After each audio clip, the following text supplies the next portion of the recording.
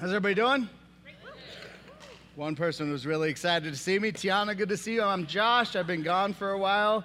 Some of you are like, I don't care. There's you. I care a little bit, but not as much as you think I care. So either way, I'm back from a little time off. I lead Next Gen, kids through college, and I get to preach from time to time on Sunday. And I get to teach this nice, succinct little passage on stealing. Do not steal, Paul says. It's a very simple message, but then he gives it some nuance and adds to it. So we're going to dive into this. Before I start, I wanted to have a little fun, so I Googled, what's the most shoplifted item out there? Pre-Christian days and a little into my Christian days, I used to shoplift back in high school and college. It was kind of one of my things. The thing I stole, embarrassingly enough, was hair dye because I didn't want to buy it. My dad would not buy me blonde tips, so I had to go steal $8 bleach so I could have blonde tips for the high school ladies. But what do you think is the number one shoplifted item out there today? Throw out some ideas. Candy bars, that's a good one. No. What? Huh? Makeup, that's also good. And no, I read two different studies. Here's what one of them said. Cheese. That's just awesome. Because my wife does nothing bad. If she were to get into shoplifting, though, she would steal cheese like it was just Colby Jack, blocks of Colby Jack in her diaper bag. I know that's what she would go. The thing is, cheese or meat are the top two things stolen as companies turn in these stats. So people steal. Some people probably are stealing to feed others, but stealing is a real thing that exists in this world. We're all aware of it. What I'm also aware of is this passage on the surface doesn't seem like it necessarily applies as broadly to us in this room, because like me, you probably put aside your shoplifting days, and the just shoplifting, stealing side of you is no more. But this passage is here for a reason. Paul is getting to the nitty-gritty of the Christian life. Here's what I love about the Apostle Paul, and here's what I love about Christianity. It's another proof that I think Christianity is true. The Bible, and specifically in this letter, the Apostle Paul covers everything. Ephesians 1-3, which we covered months ago, is this broad, comprehensive, theological, philosophical view of what God is doing in the world. He is taking heaven and he is bringing it down to earth in the person of Jesus, and he is reconciling all things back to himself. This just huge mural Paul paints in the first 3 chapters of what God is doing. It's beautiful, it's robust, it's wonderful, it's the backdrop of life. And now chapter 4, Paul comes down to the ground with us, eye level, and he tackles some just rubber meeting the road topics of what it means now to live as a Christian. Stop doing this, start doing this. Stop this, do this instead. It's very practical. The image he says is put off, like take off these clothes and put on these new clothes. I'm a dad. This time off, I spent a lot of being a dad. And people are going to ask me, how was your time off? I'm going to say, Texas was awesome. San Diego was awesome. Parenting is brutal. 4 little boys. But there's one thing in particular about parenting that is just at the bottom of my enjoyment. It's the thing I just despise. And it's not diapers, I'm fine with poop. It's getting them dressed. It's terrible. Those of you without kids yet, you're like, all right, you want to leave? Yeah, I want to leave. And you walk out the door and you're done. You're like leaving. Kids, you got to get them dressed, and you got to put them into shoes that don't quite fit anymore, but they still love them, and you got to teach them how to tie their shoes, and all. It's just a painful process. I didn't teach my oldest to tie shoes. He learned somewhere. He's doing it. Thank you, whoever did it, if it's one of the Sunday school teachers. But I'm not going to teach any of my boys how to tie their shoes. It's terrible. That's the imagery. So the image we're stepping into with Paul and Luke and others have covered is taking off clothes that used to fit perfectly when Jesus was not part of your life, when the Holy Spirit was not inside of you, when you could care less about the things of the Lord. There was a natural way to live, a natural set of clothing that just sat perfectly on you. Now you've stepped into faith. Jesus is in your life. He is your Lord. The Holy Spirit indwells you, and you're trying to take off clothes that you used to really enjoy and put on clothes that don't fit on this old self anymore, and you're putting on a new set of clothing. That's what Paul's talking about in this section. So we're covering a few different things. Luke set us up well with the put off, put on because. This is Paul's rhythm through this section is put off this thing. Take off this article of clothing, put on this new type of clothing, and then he gives a reason, because. And Luke gave you this, I believe last week, maybe the weeks prior. But here's essentially what we're going to cover the next few weeks. I'm in the middle there. We're covering stealing. We're going to talk about corrupting talk. You've heard Luke talk about put off lies, falsehood, put on speaking in truth. Why? Because we are members of one another. This is Paul's section of what Christianity actually looks like. Is a Christian forgiven and going to heaven? Absolutely. But what does it mean to be Christian tomorrow morning when we wake up to start our weekly routine? It's putting off these things. It's putting on these things. It doesn't quite fit because you're leaving behind an old way of doing it and putting on a new godly way of doing it that doesn't always come easy. That's where we're going. So let's pray before we dive into the specific of this section. Father, thanks for just being specific with us. You're great, Dad. You give us the big answers to life. You give us the backdrop of where this world came from, where we're at now, and where we're going. And you come and meet us in the day-to-day grind that we have of what it actually feels like and is like to just walk as a Christian in this world. So God, be this by your Spirit in this moment as we desire to put off our old ways and put on new ways. God, be with us this morning. In Jesus' name we pray. Amen. Amen. Amen. So we're just going to cover put off, what are we supposed to put on, and what's the motivation Paul gives. So the first thing we see here in 28 is put off, where do I have it? Let the thief no longer steal. Put off stealing. So I don't normally do this because I don't want to overcomplicate stuff, but I'm going to show you a little bit of my homework to how I came to this passage. This is pretty straightforward, but this was fairly frustrating for me because when I was getting into this passage the first time, I just read it a bunch, and journal and see how God's speaking to me. And God kind of spoke to me with this, let the thief. It just rung in my head like harsh, because all the other time Paul talks, it's about someone who lies, someone who this, someone, and then in this instance it's let the thief, like this scarlet letter, like a thief, an adult, like he used a noun when all these other things he's putting off, putting on, he uses with, here's a verb, here's an action that you used to be a part of. In this instance, he says, let the thief, like you walk in the room and you're just the thief. Now, I don't know if that's like the scarlet letter in this room, but some of us walk in with like labels that are tied to actions that we haven't fully walked away from. But as I dove deeper, the Apostle Paul does not use a noun here. That's just how they translate it, which I don't like the way they translate. It really says, let the one who is stealing steal no more. Words matter. I used to be a teacher before as a pastor, and I took a class on special education to get my certification. And I remember asking a question in this class about special needs students. And the professor's little tiny guy, probably 80 years old, said, young man, you don't use that language. They are not special needs students. They are students with special needs. So I just take this as encouragement. The Apostle Paul is not undressing us with these labels. You're the drunk. You're the thief. You're the adulterer. You're the gossip. He's saying, let us talk. You know, those of you who have struggled with drinking and addiction, those of you who have struggled with, it's just a gracious way to address us all. Like, listen to the actions that used to define you. Let's talk about how to get rid of those and add those on. Let, it says thief, but it's better pronounced or translated, let the one who has been stealing steal no more. Put off stealing. What is stealing? I know this is kind of silly, like, come on, what, are you serious? What is stealing? But I wanted to just walk us through this. Here's the definition. To take another person's property without permission or legal right and without intending to return it. Simple enough? I tried to simplify it more in my brain. I came up with this. It's shady shortcuts. Are you taking shady shortcuts and you're stealing? You're like, well, that's kind of broad. Yeah, it's intentionally so.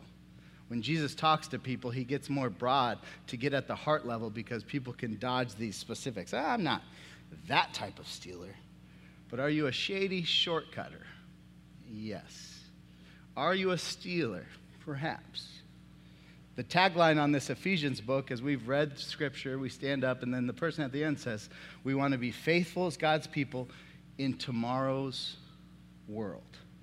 The meaning behind that is we want to apply this book of Ephesians to our hearts collectively and go live out in tomorrow's world. This world that is changing in the last 10 years, 20 years, 40 years has changed so much. We want to be applicable and relevant in today's world, not in a sinful way, but in a reality way. This world is different. So I want to walk through what is stealing in today's world. Because there's some simple answers that we'd all agree upon. If you think this Bible is nonsense, you'd still agree with some of these points I'm going to make. And then there's some complex sort of, I didn't think about that as stealing, that maybe we should think about. So you got this little chart, simple and complex. Have you stolen? We'll go to the left side first. This is the simple stuff. Property. If you've stolen someone's car, give it back. Now. And here's the thing I know about that. None of you has your car stolen, and then you go and tell your friends, like, my car was stolen. And your friends, like, side with the thief. Like, is it really yours? Like, did you make it really clear that it was yours? It's just simple. That's my car, and you stole it. You broke into my car and stole this. You broke into my house, you stole this. You stole this. It's simple. Identity theft. Nobody agrees with the people stealing others' identity. Like, it seems like they should be able to use the good aspects of your identity and your credit. It's, don't you? It's like kind of shit. No one says that. Don't steal people's identities. It's simple. Stealing from work. If I steal from work, I'm also stealing from the Lord's house, so I'm kind of at a double whammy here. But have you stolen from work? Have you taken items from work? I was reading through stats, and it was crazy the amount of money lost to employee theft.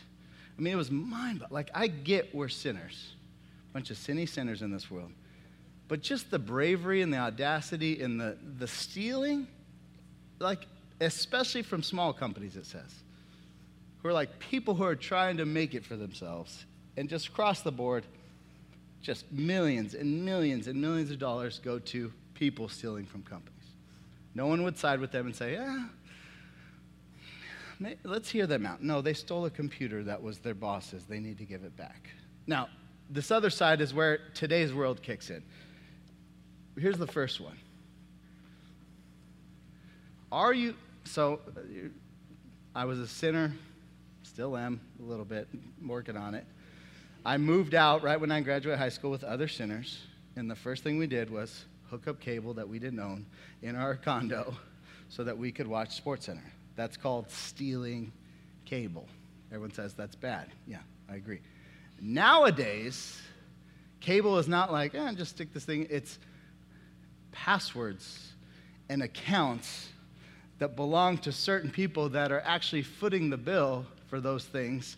Now you can just kind of pass out that information. Is that stealing? Come on, Josh. Why are you getting all specific on me and stuff? Like, stay general up in the Christian cloud of, Are you stealing anything digitally right now? I don't know. So it's kind of more complicated than you think. I read a bunch of articles that this one guy said, should I feel guilty for stealing internet or stealing cable? And his subheadline was, maybe.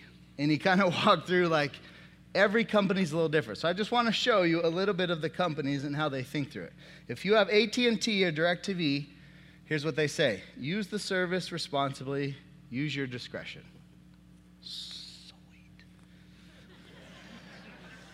I'm set. Not stealing anything. Netflix, if you have the package with multiple streams, Stream away. But if you're like the Watt House and you have the one stream and you and your son got a debate when the person's going to watch a show because only one thing can be streaming at a single time, you're stuck with that. But if you bought and you upgraded to the big $16 a month package, then good for you. Share away.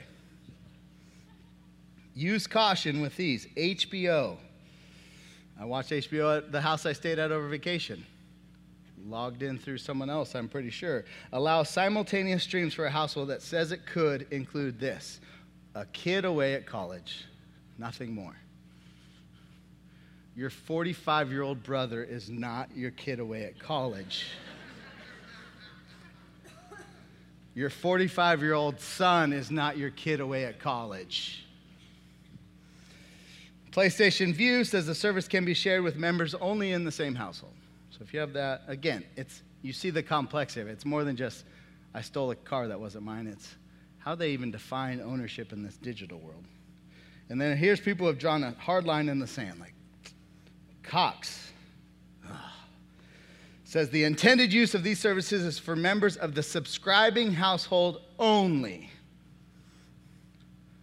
So now it gets right to the, am I logging into a Cox that's not my email account, or is my email account being used? Then according to Cox, you might be stealing, and according to Paul, you should put that off. Hulu says the same thing. It is intended for use by a single household. Subscriptions can never be shared. You're like, oh, this is the worst possible message I could have woken up to come to. It's complicated. But being a Christian is not supposed to be easy.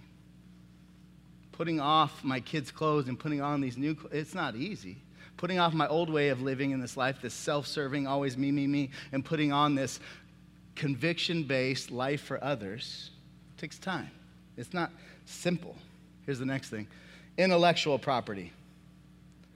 Like if you're a graphic designer and you design something that you put your whole heart into, and someone down the street has that same logo, that's stealing.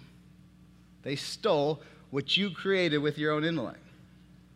All the young people in the room, I see a lot of my students, this would be cheating on tests and stuff like that. My friend teaches seminary at a school. Castile High School has a Christian seminary tied to it now, like our LDS friends have. And he gets to invite friends or teenagers who want to learn about the Christian faith. And most of them are Christians. And he asked a survey one time, how many guys cheat regularly? And they all raised their hand. And you're like, gosh. And you're going to go home and ask Uncle Bob for your Cox login. We're all doing this stuff we shouldn't be doing. But that's stealing. That's taking something you did not create and calling it your own. It's stealing. And finally, we got time from work. Objects, material things from work, but how many of us are stealing time from work? I was reading a study on people stealing time from work, and it says about up to 7% of payroll goes towards people who didn't really work like they should have. So in money terms, it's $1,000 goes out in payroll, 70 of those dollars are given to people who weren't working like they said they were. Are you stealing as you're allowed to work remotely, which I'm allowed to do? Again, this is way more complex than punching a time card. You're in a location. They watch your breaks. I used to work at Costco. I got 2 15-minute breaks. Click in, click out. So many of us have such freedom now. Are we putting off that shortcutting shadiness where we want to take time from our employers? Paul says, put it off. Put it off. Why do we steal? I want to go to this now. It's not, every answer's going to be maybe a little different. When I was in high school, it was a peer pressure thing. And then I was embarrassed to ask my dad for hair dye thing. But why would someone steal? I just came up with a few reasons just to kind of walk through. We want what we don't have. Looking at the stats of what's stolen from places, a lot of it's like basic food that I have stocked in my fridge all the time. There's certain folks who steal to get what I have as a given in my fridge. You steal because you need stuff. or you steal because you want stuff which you don't have. It's called coveting. On the 10 Commandments, it says, thou shalt not steal. And the very next rule is thou shalt not covet. Thou shalt not covet thy neighbor's stuff. And in Hebrew, when they wanted to make a point, they repeated sentences or words. Don't covet. Don't covet. That was the Hebrew way of giving an exclamation point. I was to say like, hey, Jewish folks, stop and read this. This is going to be a human problem for all of time, wanting what we don't have. Next one, we don't want to wait. We just want quick fixes. Easy breezy. We just, like I look at my sons and I look at young people, and then I'm friends with a lot of the older generation in this church, and I just think how different. Like there used to be a time where people waited to get stuff in life. You're like, tell me about this waiting thing. What are you an alien? Like they waited. You know why people didn't have cable? Because they were waiting till their budget allowed for it. Now us young people, me included, especially younger people, like it's just there. Like what do you want? Kid? I kind of have it all. Yeah, I see that second grader with your phone. It's a tough life. Like we just don't want to wait. It's just such a quick, gimme. So we take before we are supposed to get it. We don't think we're actually stealing. Like some of us are stealing currently, we don't really know we're stealing. Whether it's the digital stuff we talked about, or even work-related, like you just don't think you're stealing. It's just it hasn't come to your attention yet. That's another reason. We don't envision any real consequences. This is a big one. Like we just think, what's the worst that could happen? Teenagers cheating in high school. What's the worst that happens if they get caught? They don't get kicked out anymore because parents show up blazing. Oh, it's not that big a deal. Like, what are the consequences to stealing a Cox login? No Cox guys are like knocking on anybody's door. But Christians don't live with this mindset of, I just think about if I'm going to get caught and what's the consequence. I think about there is a Father in heaven who is watching everything I'm doing. And I'm not gingerly walking through life because I'm afraid, but reverently walking through life because I want to make him proud. And then we are driven by pragmatics. We just want it now. Like, why do we have all these things? Because we are so pragmatic. We want what we want it now. Like one thought I had while I was away on my break is I'm just people watching wherever we go, Texas, California, kind of, Christians should be weird. You're like, Like not weird socially, weird as to why they do what they do. Oh, you want to watch the World Cup? Here, just take my login. No. Why not? Because it's not mine. Everybody does it. Yeah, I know, but I just, no. That's weird. My dad runs a small business, and his CPA thinks he's the weirdest man ever. And this will happen all the time. He'll come to him with tax stuff or payroll stuff, and he'll say, all right, Mike, most people would do it this way, but I know how you are. Tom's not a Christian, my dad is. Here's how I think you'd want to do it, with honesty and integrity. He's weird. Mike should be weird as he runs a company. We should be weird. We should not be driven by pragmatics. Part of it's, Mark said at the beginning, this church is meant to make us live all of life, all for Jesus. But so much of Christianity, the way it's packaged and presented and lived out, is like a Boy Scout badge. I'm a Christian. I'll put it there next to my American flag, under my I started a fire in the rain badge, or whatever else you get in Boy Scouts.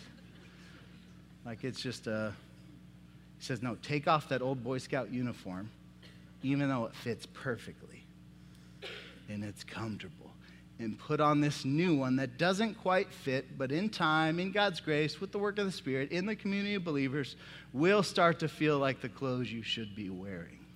That's what we're doing. This isn't easy. This isn't a pragmatic, let's get a quick fix. This is, what does it mean to actually be a Christian in a world that does not promote that. That's our job here.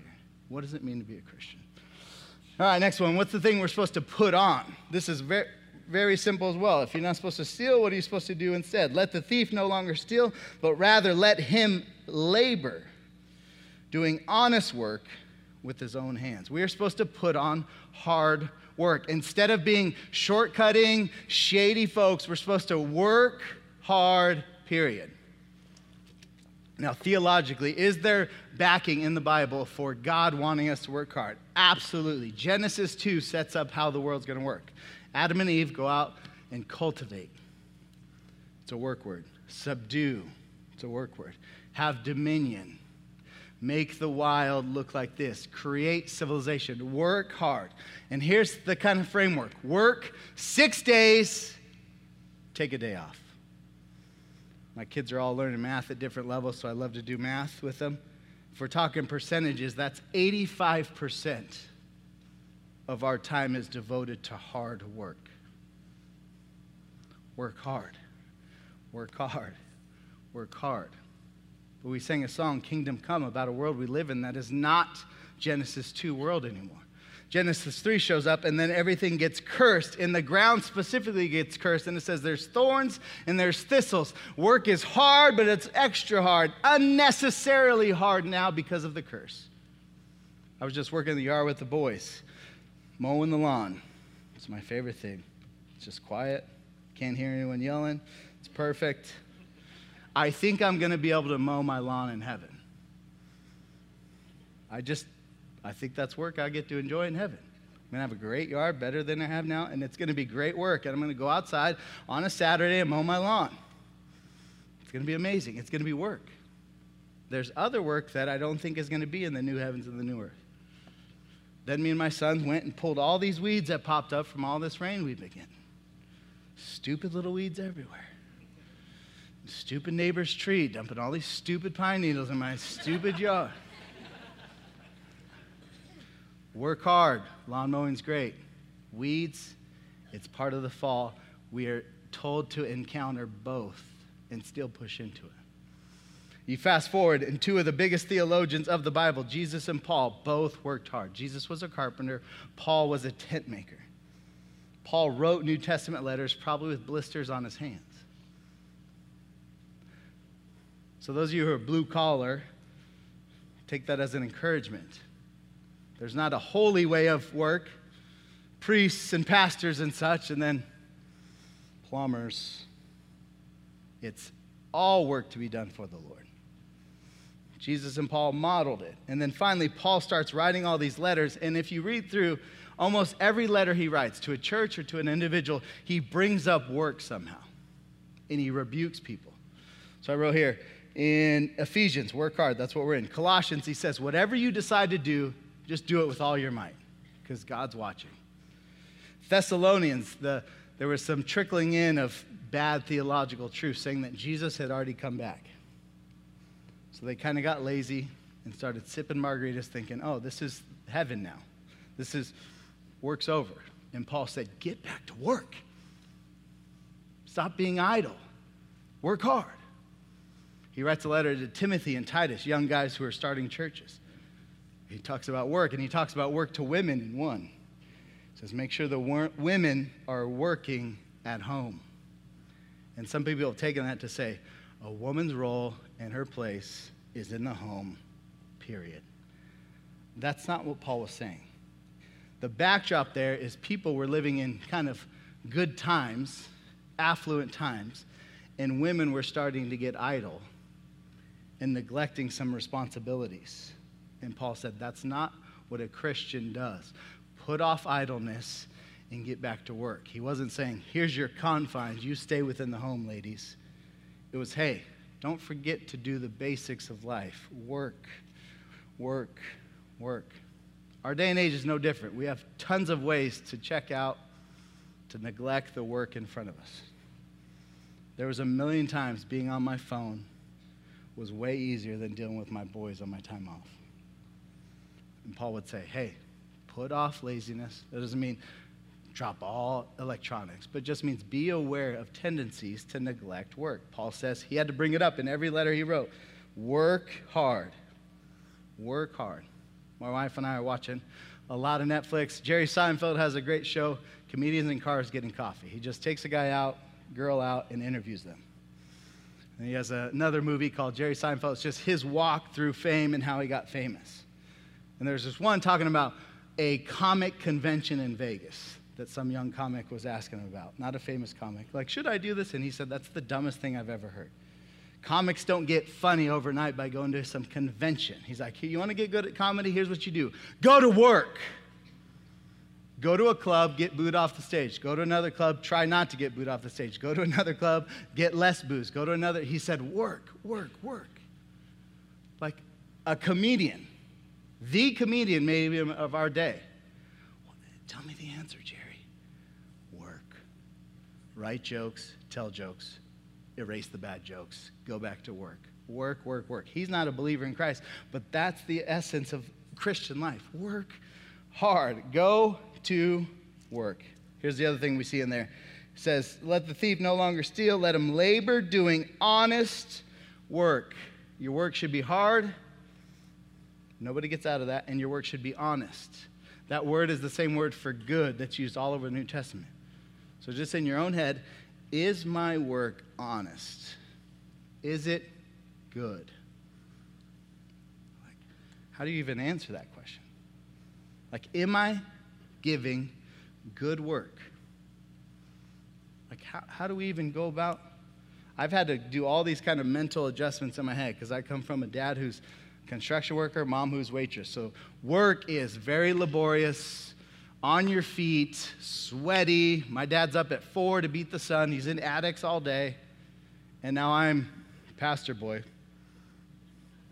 just working hard over here, writing my message. Hold on a second. More cream, please. Like, so each calling has to figure out what good, honest work is. It's not the plumber's better because he's sweating than the pastor who's not sweating because he's got AC. It's in your line of work. Are you doing honest work? Luke Simmons, our lead pastor here, used to do this 360 review where you send out these reviews to people below you, people in your ministry, or staff that are under you, your bosses above you, people in the church, and people working alongside you. So you had this like 360 view of what you were like as an employee. It's good times. Good times. Nobody likes that, but we all need that to know if we're doing honest, good work. I wrote down some simple things you could do. Go to your boss and say, hey, how can I make my work better? Like, I want honest feedback. People don't get that because people don't want to hear the truth. But Christians can hear the truth because we've got all the bad news on us and Jesus took care of it. Ask your boss. Ask your coworkers, hey, how could I be a better coworker? Hey, what could I do to be better? Ask your customers, hey, what can I do to be better? So that you're doing honest, good work. And finally, he says, let him labor doing honest work with his own hands. It's got to be your own work. The greatest / dumbest invention in the history of the world are group projects in high school. Let's do a group project. Great. Can I be on Tiffany's team? It was always a girl who had her stuff together and did all the work. And I got the grade that Tiffany earned, or Jennifer earned, or Susie earned, because guys are lazy and we know who to attach ourselves to.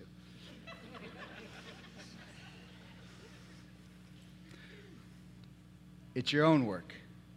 As I read about kind of Judgment Day stuff, as I read through the Bible, it's an interesting picture of just being fully exposed by myself without somebody taking any of the credit or blame that's on me.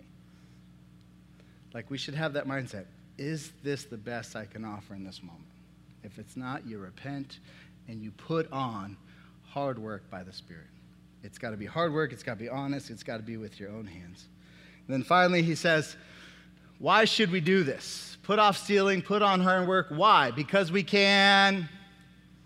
I love thinking about what the authors could have put in this section, or what I would have put in this section, or what we would have put in this section.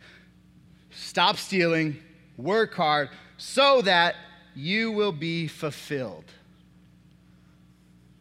Paul doesn't say, so that you'll have a fulfilled, existentially wonderful life. He doesn't say, so you may retire early. I want to retire like at 37. I got a couple years. There's nothing wrong with when or how you retire. But if that's the chief priority motivation, Paul would say, You may be comfortable. Doesn't say that. And here's the one that just dealing with next gen and families and young kids, and so that your kids will have the best possible life ever. Doesn't say anything about that. Doesn't mention your kids once in the hard work section. It's interesting, if anything. What's he say? We can share with those in need. Why do we work hard? So we can share with those in need. Period. You used to wear these clothes. You were shortcutting. You were shifty. You stole. You wanted life given to you. You didn't want to put in work. Take that off, not overnight, but by the Spirit, in time with the people of Jesus, and put on hard work. It's hard work. We've got every generation represented in here. Some generations work hard naturally. It was part of the cultural moment they were in. The young folks are not part of that cultural moment. We need help helping each other put on hard work. Why?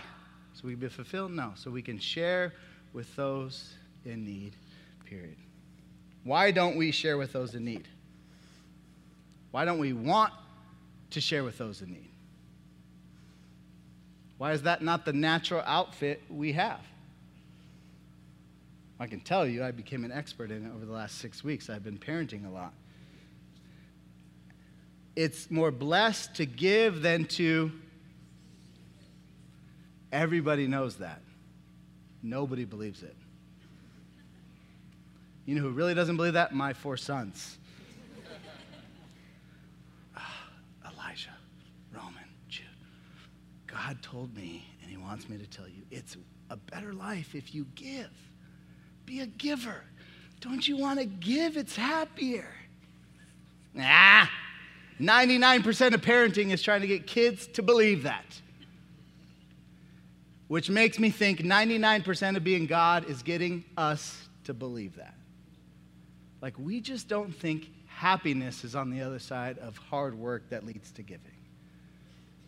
Happiness is on the front end of what we take that we want in the moment. The other thing I think is we don't think God thinks that way either.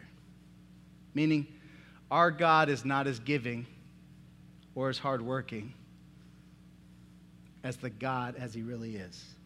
Like, I just picture God frustrated with me, annoyed with me.